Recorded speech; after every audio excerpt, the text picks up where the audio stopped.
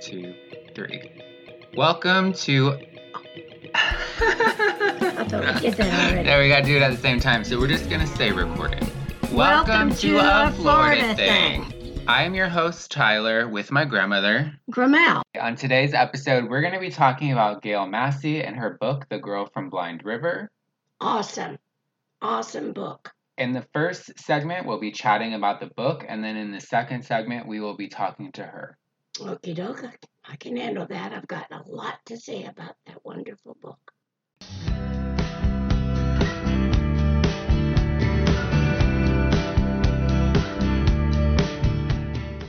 In this first segment, we are going to be talking about Gale Massey's novel, The Girl From Bling River.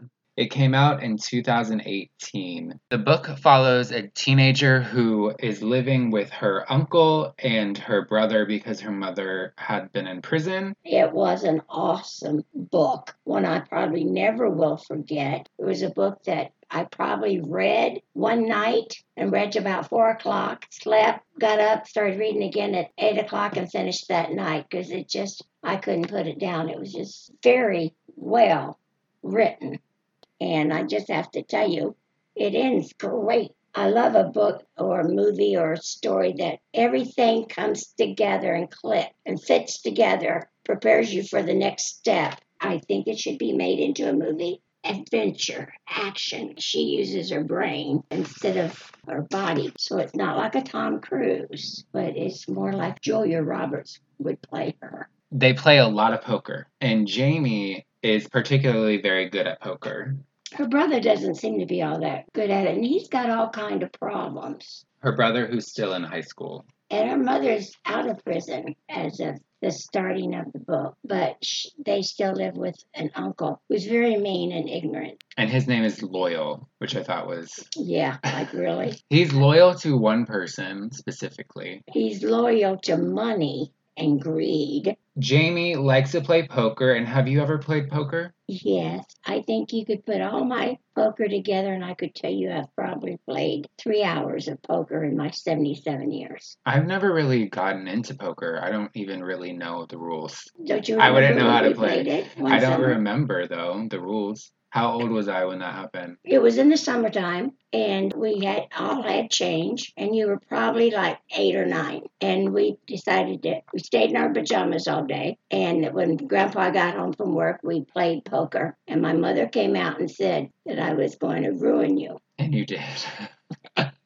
And I said, Mom, it'll be fine. And we played poker all night, but then it got time to eat or go to bed or something, and we put all our change in Dixie cups and never played again. So we didn't ruin you. I thought that was gin rummy. No, it was poker. Didn't we play rummy? I've never played gin rummy. I don't even know if that's what it's called. No, I haven't ever played rummy that I remember. I think card players and loyal, their whole life was playing cards and making money and cheating people. I think that's something that I found really interesting because I don't know the rules of poker, but I think Gail did a really good job. Like, I didn't need to know the rules. I still understood what was happening. And she didn't explain it in a way that was like too much or I was getting bored. I mean, it was pretty fast paced with that. And she was talking about like the numbers game and like the math that goes behind it. And they were cheating a lot. They did have some ways to mark cards and all of that kind of thing. And I never heard so many different names for poker either, as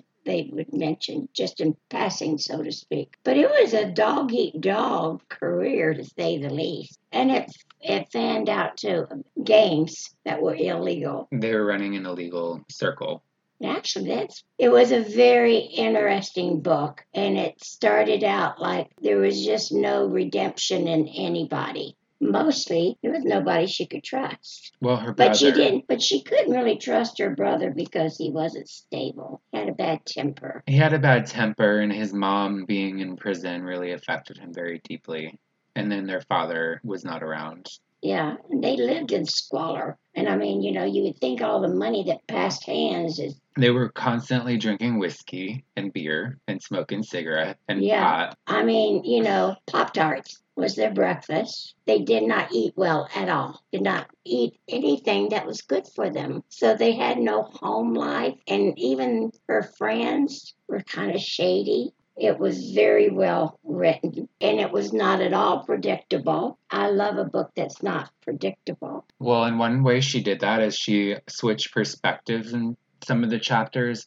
There was a third person narrator, but she would focus more on one of the characters in this chapter. She focused a lot on Jamie, but then she would also focus on the mom. Yeah, that would be where the human interest would come. And the mother started growing on you, too. All those people were so messed up. This book isn't set in Florida, it's set in a much colder part of the country. But the thing is, the character sees Florida, Jamie sees Florida as her second chance. She constantly wants to get down to Florida so she can go to South Florida and play on the professional poker circuit. That's a common theme that I see a lot is like Florida being the second chance for people and also with gambling. I mean, it's a big part of the state's history too with the rum runners. Prohibition started in 1920 and it lasted until 1933. And then the rum runners would bring the alcohol, whiskey, and stuff like that from all over. And they would go down to the Caribbean. They'd use Florida because Florida has a lot of coast. And there were some famous rum runners. One specifically was named William Bill McCoy. They got the term the real McCoy from his liquor. I was going to ask you, is that where that came from? So there is a lot of kind of illegal activity, and that has been part of the state's history and why some people come down here. Well, and to me, I saw Florida as her goal. The weather in Florida is so much better than because she was cold a lot. While the uncle is there's really seems to be not much redeemable about him. He's not a great person. He's very abusive and all of these things. I'm interested to ask her about his character because do you think he was a closeted gay man? Well, yeah, that's what they kept. Remember the postcard business? The postcards that he got regularly once a year or whatever. But it wasn't, I mean, I think there's room for debate with that. Because we don't, I mean, I think it's pretty in the text. But I'm also wondering if it's saying because he was closeted in a small town, that was one of the reasons why he drank so much and was such an awful person. Because he didn't get to live his out life. Well, I mean, I don't. He was mean, though. I mean, I'm not saying he wasn't. He was mean and abusive and all of these things. But he thought he was doing the right thing at one point in his life, apparently. Yeah, but that if you want. Well, I'm not. I'm it's just a different saying. way of thinking about it, and but. Because his whole thing was that he didn't want the kids to go into foster care, which I think is some people do hold that belief that family, even if it's bad, that's your responsibility to take care of those kids. But do you think that decision was left up to him? Or was there a person in his life right that wanted him to make that but decision? But why wouldn't, that was my question though, why wouldn't he just go to Key West then with his man friends? Well, what stopped him from doing that? What period of time was this? They had an internet. They were playing online poker. But that is a thought. And I do believe there were questions about different things. But her characters did not have too much loyalty. They weren't really loyal to their friends. They weren't really loyal to their mate to a certain extent. I'm just going to say it was kind of showing you the underbelly of people. Well, I think too, when you have as many vices as these characters did, when you're drinking as much as they are, when you're gambling as much as they are, because you could lose $2,000 in a minute. Yeah. Or I don't know how long poker takes, but like in a hand. Yeah, right. You know? And they did. Some of them would go all in or whatever. So when you have all of that adrenaline and then you're drinking and then you have this anger issues and you're doing things that are illegal, it's probably hard to stay loyal to people because your loyalties shift depending on the circumstances. And it showed that people fell into the trap no matter where they were from, no matter if they were rich or poor.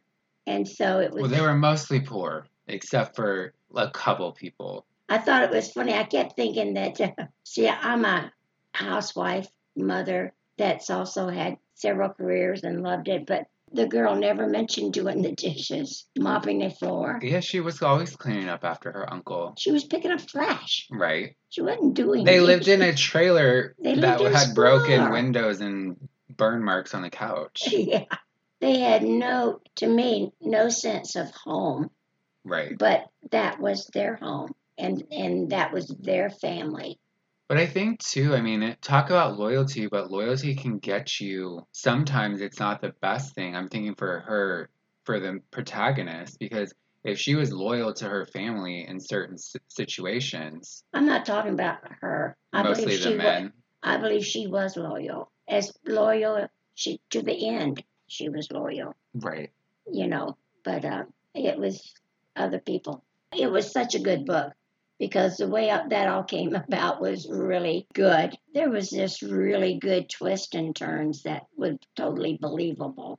Yeah, and I think everything was really set up nicely, like you were saying. The dominoes were falling, but it didn't feel predictable. And my heart was racing. Oh, yeah. I was concerned. And it was like every now and then the domino didn't fall right, but Gale fixed it that was fine too. And it still continued on the track. And she was a good person. And I kind of think there was another couple or two people or three. Oh, yeah, there were several people in there that was very, Yeah, I mean, yeah. and I think if circumstances would have been different, maybe other people would have been able to be good people as well. When you have addictions that don't always leave you with a clear mind, even if you're like my addiction to chocolate, sometimes you don't have a clear mind when you want chocolate real bad. They had some addictions, and that I don't want to give it away because I could tell you all about it because now that my juices are flowing, but I want you to read it. I want people to read it. And remember, it takes all kind to make the world go round. All right, well, that's a little bit about the girl from Blind River, and we will be talking with Gail in a bit. Okay, looking forward to it. See ya. No, yeah, see.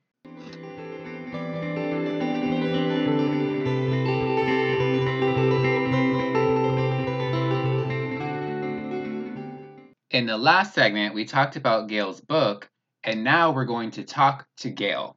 We're going to get into how she wrote about poker, how her writing has changed since quarantine, and we're going to get into a really in depth discussion about Loyal, the character that my grandmother and I were talking about earlier. We also talk about Florida.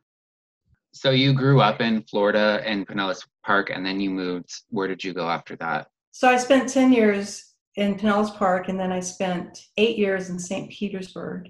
And then I fled for the big city when I came out and turned of age. I went to Atlanta and spent 30 years in Atlanta, and I recently moved back here.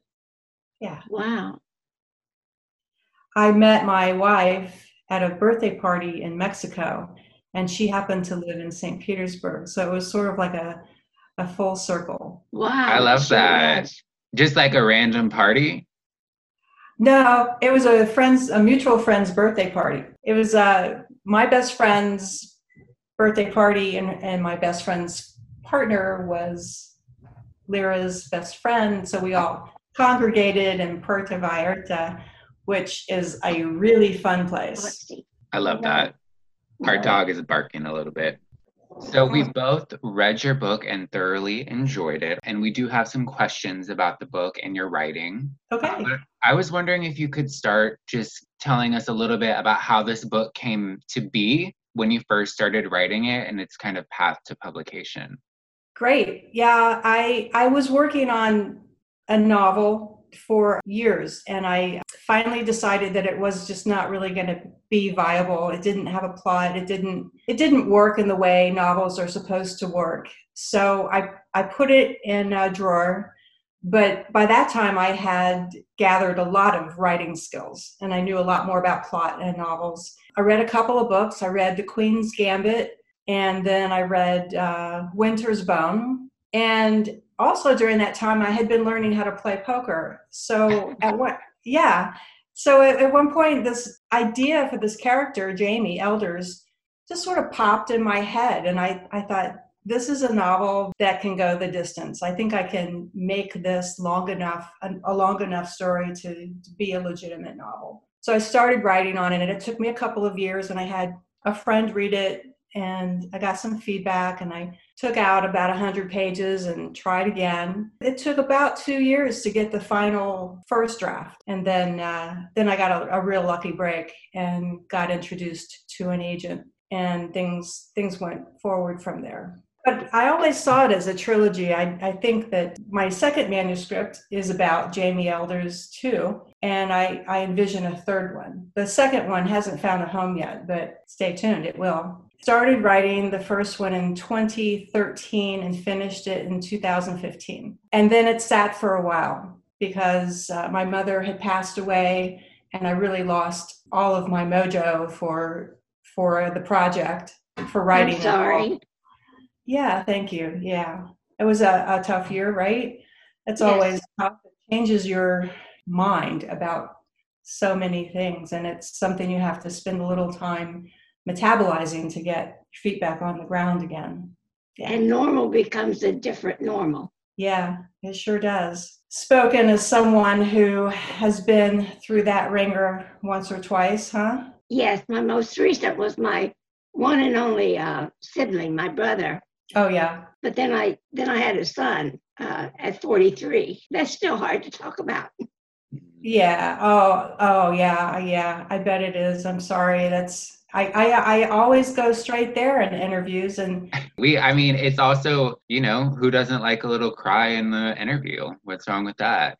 But also July's just a tough month because he passed away. in July. The summers can be kind of tough, at least July. We were talking a lot about the ending, and we think the ending of the book was really good and we liked it. But we were like, we wanted to know what the future looks like. So I think it's interesting that you say that you saw it as a trilogy, because that kind of makes me happy to see what happens. Yeah, the next book, we all come back to Florida. So the whole book is set in South Florida. And I'm still very interested in themes of uber wealth versus poverty, and male power versus impoverished female power. So those are, I guess, that's my main interest in life, in writing life, is to talk about those things. And I think gambling, brings a fun current to it, because so much can happen and so much is left to chance for gamblers. Well, I watch this one program on TV sometimes. It's people who become millionaires and then they want to buy a new house. It's the Lottery Dream House show. Yes, Lottery Dream House. I've seen that. And That's a great show.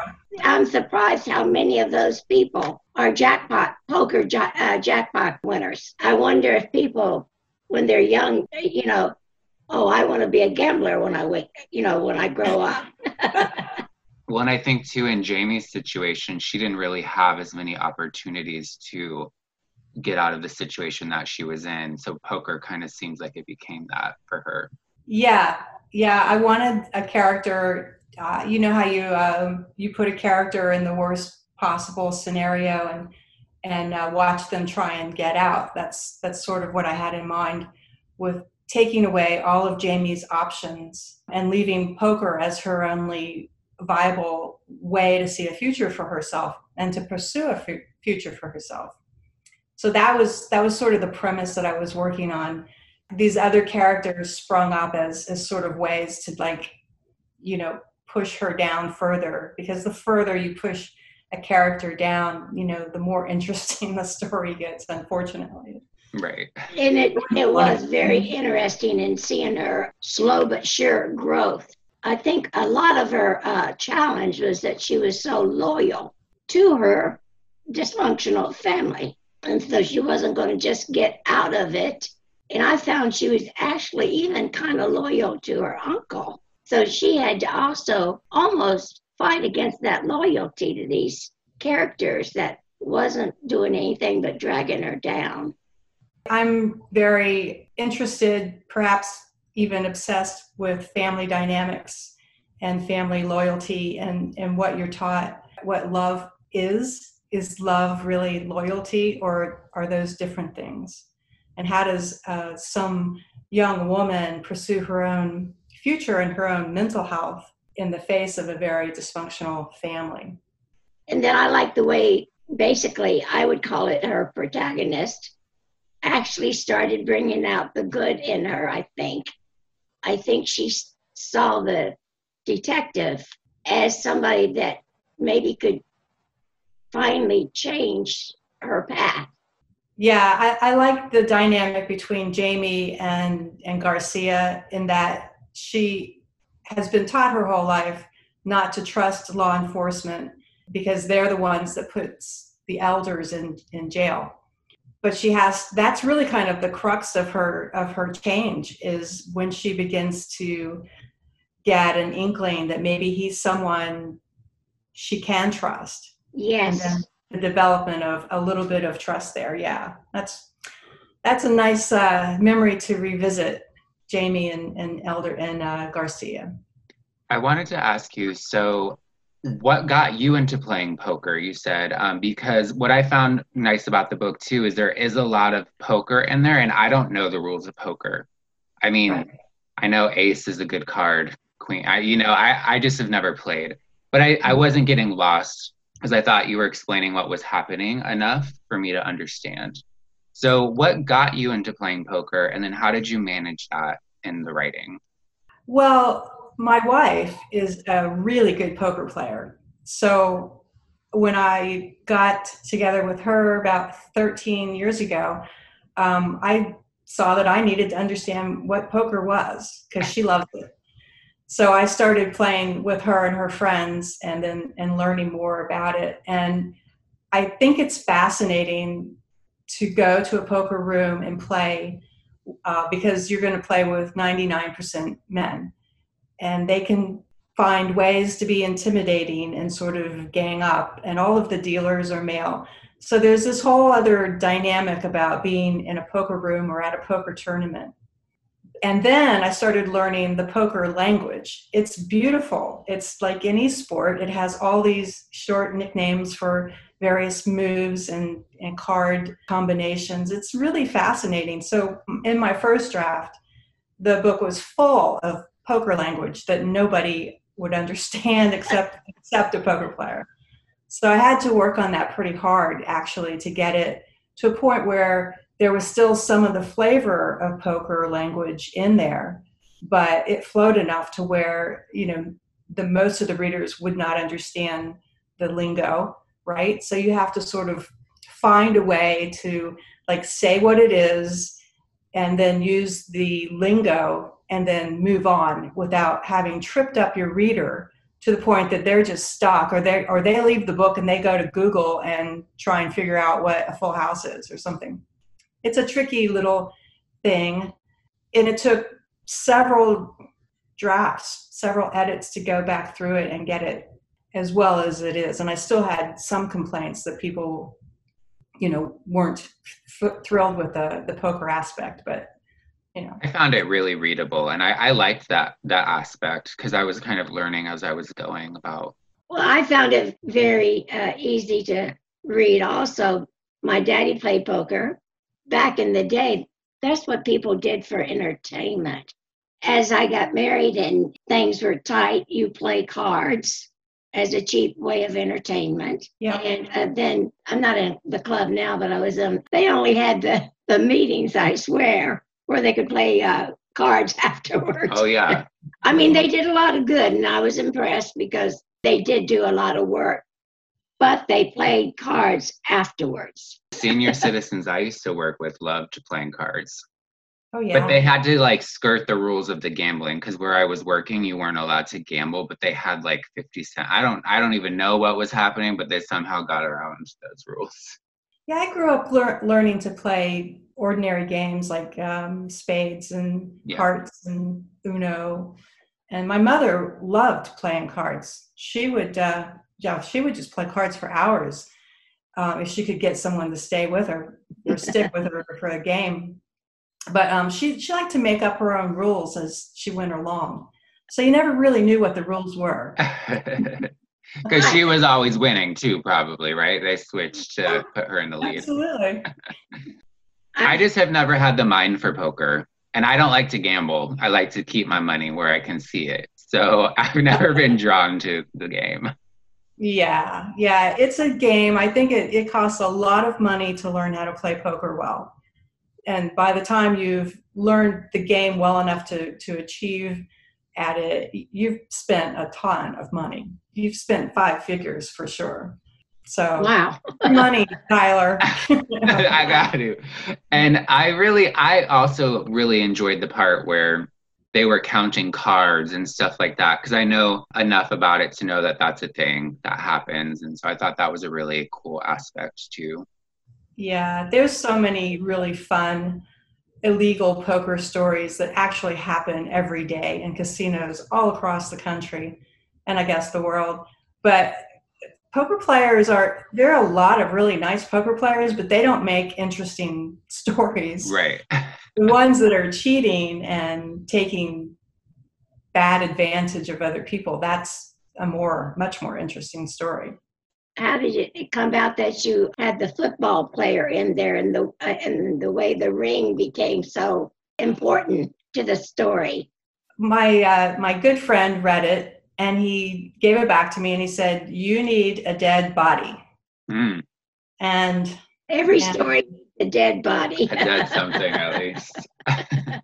I had never written anything about a dead body before. So, but I knew I needed one, and I sat down and I wrote TJ Banger and lots of alcohol and that poker game at the judge's house. And it was not as hard to write as I thought. It went pretty well. Kind of scary, huh? Yeah, a little revealing. Like, maybe I should write more dead people. I wanted to ask you about the third person narration and how it kind of switches characters at certain points. Where in the writing did you make that choice, and why did you make that choice? For me, this was a natural way to move the story along. My first choice was to be devoted to the story more than to any of the characters. But I knew who my protagonist was, and that was Jamie. So whenever I switched a point of view, it was to provide the reader more information that maybe Jamie didn't have access to. So some people gravitate to writing first person. I find that really hard for a full-length piece of work. So switching characters, for me, it was just the easiest access point I had to getting the full story on the page. The characters were organic. Her mother, her uncle, her brother. In the first draft, Tyler, her uncle had a point of view, but that was taken out in the final draft. And then Garcia was somewhat, I needed him. I needed someone outside the family. I needed someone investigating, someone in the law. So he fit a lot of the bill for the fifth character. I think it helped us understand the characters and relate to them and feel for them in a way that maybe we wouldn't have if it was just from Jamie's point of view. One character we spent a lot of time discussing was Loyal, the uncle. She was saying that she doesn't see any redeemable qualities from him, and he's just kind of the main bad, abusive person. And I was wondering about the kind of queer subtext that we were getting from him, and kind of saying maybe it wasn't even subtext, maybe it was text with some of his relationship. And I really saw it as him staying in a town where he wasn't able to be his out self, and how that may have pushed him into some of these more dark places. But maybe that was just me as a queer reader reading into that. I was wondering about you writing that character and kind of your thoughts on him.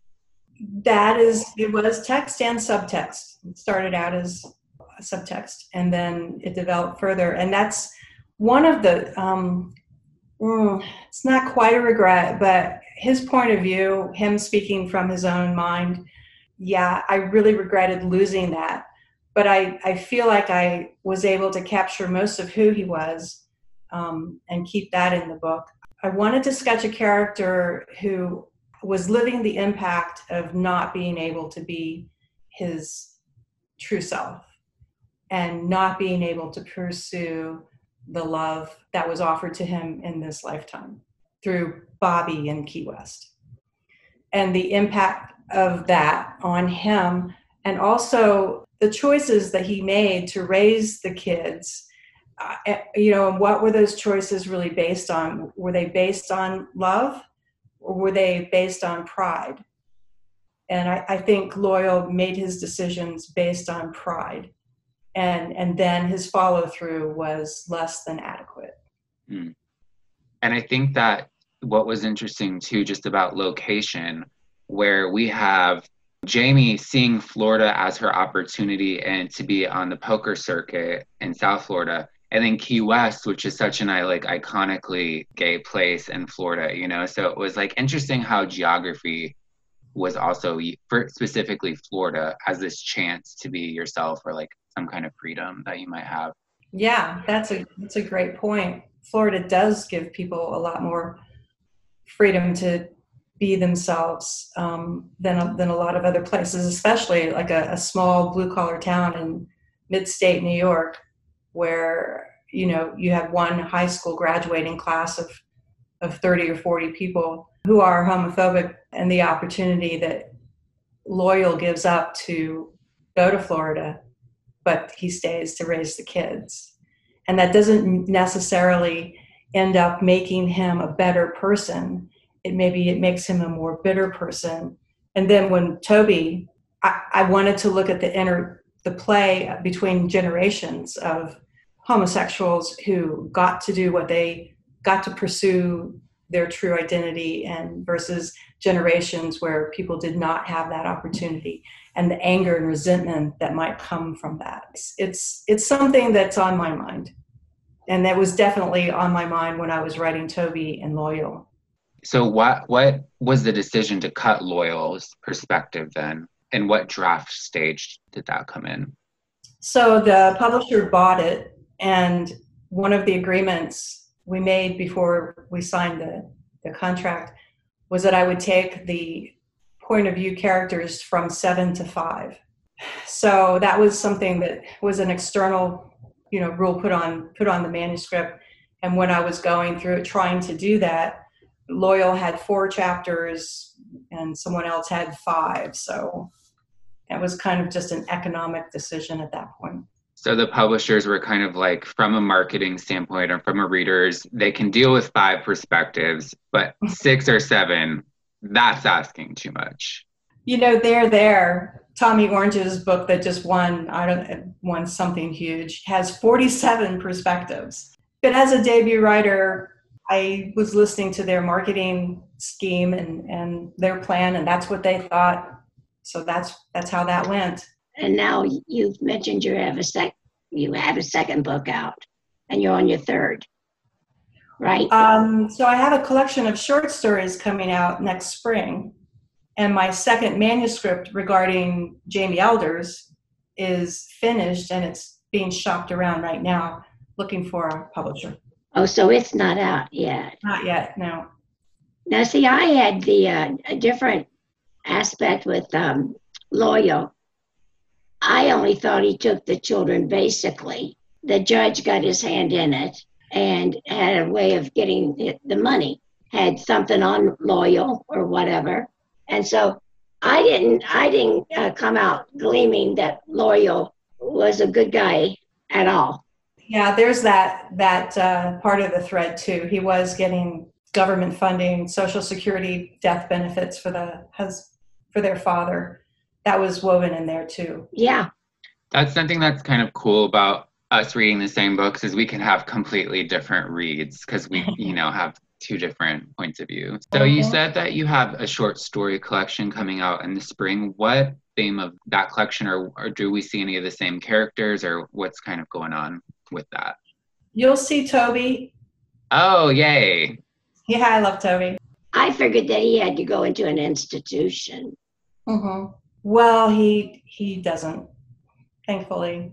Thankfully. That's why I'm really glad to know what's happening next, because I felt concerned for his well-being. Everybody is concerned about Toby. I really kind of left Toby in a bad spot. People are very interested in, what becomes of him. He's in the second manuscript too, but in the collection of short stories, he's there, and most of the short stories are written from a girl or a woman's point of view, and a lot of it's about mother-daughter dynamics and father-daughter dynamics. There's a story in there about racial tension within a family, a story about a young woman going off to Iraq in the war. So it's a collection of 13 stories, and I'm very excited about it. Yeah, I am. Yeah, it That's seems like you great. are. I love that. Do you have a, What's the title of it? There's one story, it's called Rising. So that'll be the title of the collection. Great. that's a good title. I'm just trying to write as true to my experience of life in the US as I can. And I think that's great to have an authentic point of view and not be kind of worried about what this imagined reader might want, because then it can be maybe expected or not as true to life. Well, I think, as a writer, you have to find your own voice. And if you constantly have an audience in mind, I think you're going to just get blocked. Writing is like alchemy. You're just pulling thoughts out of your mind and putting them into words. I mean, some people do really well with an audience in mind. I just don't think that's my particular style. And so how has your writing practice kind of changed in these past few months of quarantine? Yeah. I was going downtown to an office that I loved every day. I was going down, I was getting 5 or 6 really productive hours every day. I gave the office up and I work at home now. And that's really different. I mean, when you find a place that you really love, that the energy and the light is just right for you, it's really hard to give that up. But I've given it up until the spiking decreases and perhaps until we have better treatments and a vaccine. So I'll be writing from home for the next foreseeable 6-7 months, I think. I worked at home while I did medical transcription, and it's a whole different ball game working at home. And people don't always respect that. And it's really so hard. You end up working all the time. Yeah, that's true. You don't have a 8-hour, or like you said, stayed there for 6 hours. Yeah. Which is ideal. And I can see where you could get much more done. Yeah. I finished my second manuscript downtown. It was the most productive environment I've ever been in. I'm definitely going to go back as soon as it's safe. Has it changed yours? I'm doing a podcast instead of writing, so maybe. Good. I think a podcast is a brilliant idea. Good for you for thinking of that. It is kind of cool though, because some of our episodes, like we do the author chats, but then we kind of alternate and they're more storytelling and like what's going on in the news. So there is a storytelling aspect and I'm still feeling creative. If just sitting down to write, this just seems like something I'm more wanting to do. Follow your heart, follow your creative spirit. Thank There's you. nothing worse. Yeah, nothing worse than trying to make yourself right when you know the energy's not there. And I'm kind of in between projects, and the next project I want to work on is going to involve probably a lot of interviews and stuff and being out, going to visit places. So I kind of really can't do that kind of work that I want to do right now. So it's a time of reflection, reading, hanging out with my grandmother, all of those things. Yeah. It's also a good time. I just finished up 2 online classes with authors, writers that I really admire. So that's been great. I learned some really wonderful things just in the last 2 weeks. So what's nice is that you can have access to some of the writers that you really admire because they were traveling the country. Now they're at home doing Zoom, and that's a good thing. Can be a good thing. Well, I'll just say, I think it would make a wonderful movie, and it would be kind of a chick flick movie, but very action filled. We like chick flicks in this house. Yeah, well, I live for chick flicks and chick books, except not always. But anyway, I just found your book was very, very interesting too and would make a wonderful movie. I haven't decided who should play the lead yet. I think you messaged me that there's maybe some interest or some momentum to maybe seeing that happen. It's a shopping agreement with a screenwriter in LA. So she's putting together an outline and a pitch to take it around to the producers in LA or the production companies. So nothing could come of that, or something could happen tomorrow. It's one of those Hollywood deals where you just never know what's going to happen. That's I exciting. have great hopes. Yeah, thank you. I've always seen this as a movie. And that's how I wrote it, was sort of like as though I had a camera on top of my head filming, the things I was making up in my mind. Well, that's interesting. So you saw it as a movie also. I think my main teacher in like 2013 and 14 is a Hollywood screenwriter and producer. So he had a large impact on how I saw writing in scenes and plot. So yeah, I had that frame of mind when I wrote it. Well, thank you so much for chatting. I have thoroughly enjoyed speaking and hearing about your process. Thank you so much for having me.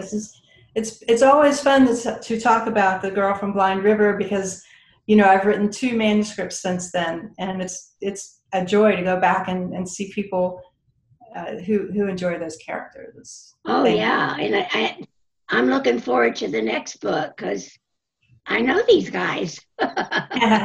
Yeah. I'm really excited about it. And it was a really delight to meet you, to Thank meet you. the author of a great book. You did a great job.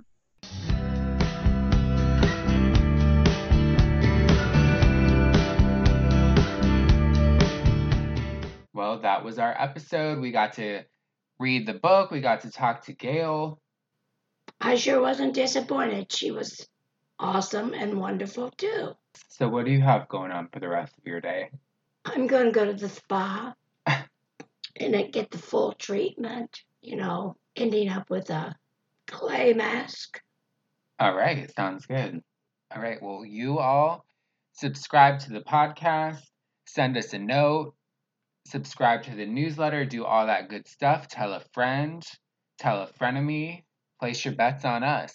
We will see you soon, or maybe never, but hopefully, and have a great sunny day. You won't be disappointed. Stick with us. Bye. Bye.